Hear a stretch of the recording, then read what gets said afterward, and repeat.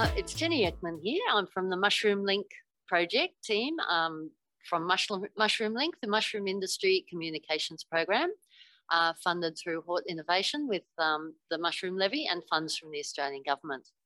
And I'm here today with Dr. Ralph Noble. We're actually at the Marsh Lawson Mushroom Research Unit here in Sydney, following on from Dr. Noble's excellent talk that he gave at the AMGA conference last week in Adelaide. So, Dr. Noble, would you like to introduce yourself? Yes, I'm Ralph Noble from Microbiotech Limited in England. So we a research and development company working mainly in the mushroom industry in Britain and lots of other countries. So I've been here in Australia giving a presentation at the AMGA conference with one of my main interests, which is mushroom casing, particularly looking at moving away from using peat as a component in mushroom casing. So what exactly is the situation with use of peat in casing in the UK and Ireland in particular? Because we're hearing conflicting reports about whether it will be fully banned or whether it will be just phased out. Or do you know, can you explain what the situation is? Well, the situation in Britain is that peat for amateur use in potting compost, the sort of bags that you get in garden centres, that is being ended this year. So from next year onwards, peat use for amateur use will be no longer possible in Britain. And there's increasing pressure against using peat for commercial horticulture.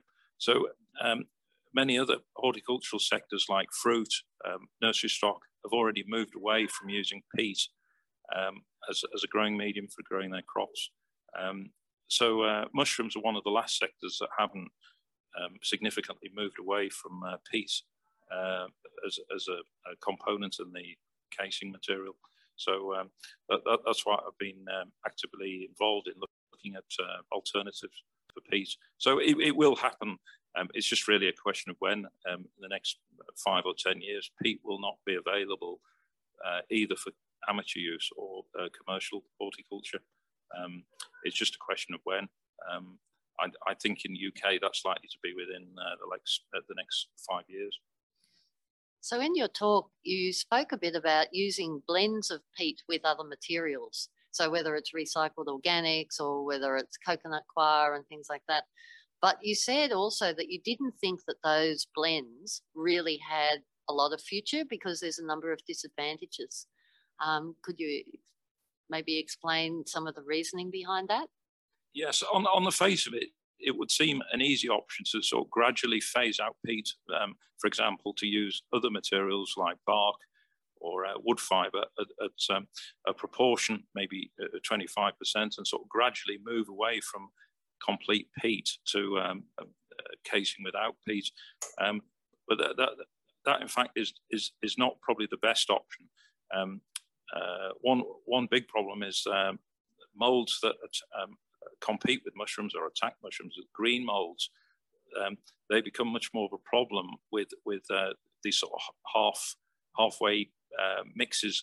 That the peat isn't normally suitable for green mold because there's no nutrients in it, and the organic materials are a nutrient source for green molds.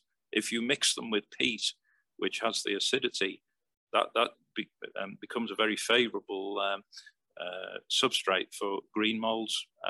It's better, in fact, to move completely away from peat into alternative materials, so you don't have the acidity from the peat to promote the green molds. Also, it's impossible to market mushrooms, having a bit less peat. It doesn't really sell the product. Many people are not aware that mushrooms are grown with peat. So having a product grown with less peat, it just emphasizes the fact that they normally are. It's better to go straight from peat-grown mushrooms to not using peat at all. I think the sort of halfway house is not the way to go. So what do you think are the best options in terms of complete replacement of peat? I mean, you mentioned there's quite a few things like the rock wool, granulated rock wool, which we certainly have a lot of used rock wool slabs around Sydney. And there's a variety of other materials too that you mentioned. Yes, that's right. There's rock wool, which is a byproduct from the glasshouse industry. We can grind that up and it makes a usable casing material. There are other organic materials like bark and coconut fiber, and also mineral materials like byproduct clays that hold water. None of these materials individually hold the same amount of water as peat, but it's likely that blends of materials have better water holding characteristics than using individual materials. So if there is going to be a casing that replaces peat, it's almost certainly going to be a blend of mineral and organic materials that have the best sort of water holding characteristics for mushroom casing. One of the products you mentioned, I think, was from sand mining, wasn't it? It was the clay left over after sand mining. And again, I think for the Australian situation, that's probably something that we have in abundance. Yes, the clay byproducts are a disposal problem for the aggregates and the mining industry. They're interested in selling sand or aggregates or ores, for iron ores. The clays are a byproduct. They want to recycle the water so they can wash more aggregates, and the water picks up these very fine particle materials. We can separate them out and use these clays as a component in mushroom casing. So these are abundant in Australia. Then, as a carbon source too, products. I wonder if you've ever tried biochar, and I know you've tried coal tailings, and you had some good results with coal tailings in the past, I believe. Yes, biochar is a potential material. It's not something I've looked at, but if it can be produced in quantity, that certainly could be a component in mushroom casing. It's a question of availability. Well, there is a lot of interest in biochar here, but I gather that biochar is not just biochar. It depends what substrates have been used to make the biochar. So that's a whole research project on its own, perhaps. That's right. The same with green waste composts. They can be a component as well. It's a question of what goes into making them. The sort of feedstocks, can they be consistent enough to produce a quality material that's suitable for growing mushrooms? We don't want variability.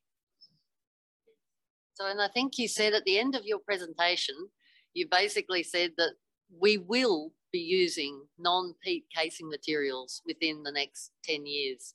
You had an odds-on chance of like 1 to 100 against, I think was what you concluded. So you're pretty, this is coming whether we like it or not. Yes, I'm very confident that the progress we've made in experimental work in the UK, we're close to having a material that's competitive with peat, and I'm very confident that we can also make this available in Australia. And so by 2030, I'm pretty certain that we'll be seeing mushrooms grown commercially with casing, not using peat. Yeah, so another thing we were talking about, because we're here at the Marsh Lawson Mushroom Research Unit, was that, there was an amazing facility you were telling us about in the UK, which has unfortunately been closed down. And this seems to be a trend around the world, apart from, as you said, China and Brazil, to there being reduced investment in this kind of research that's really needed to support the industry. Would you like to comment on that, perhaps? Yes, I think this is a problem in many Western countries, decreasing funding from governments and from industry for facilities that have particularly for facilities that have very high overhead costs. We had one of the world's leading facilities for doing research on mushrooms in UK, but the overhead costs are just too high to keep that facility going. So unfortunately, it closed about 10 years ago. There are still a number of dedicated mushroom facilities in some countries, but the cost of keeping these going is a big problem. Yeah, well, I guess it makes us appreciate how lucky we are to have this facility here, and that we have the mushroom research program that we do. So thank you very much, Ralph. You know, it's been great to see you and meet you, and I hope that you're back in Australia again soon. Yes, I'm very much looking forward to coming here on a perhaps regular basis, because I think the work we've done in Britain on looking at alternatives to peat encasing will be very applicable to Australian industry as well.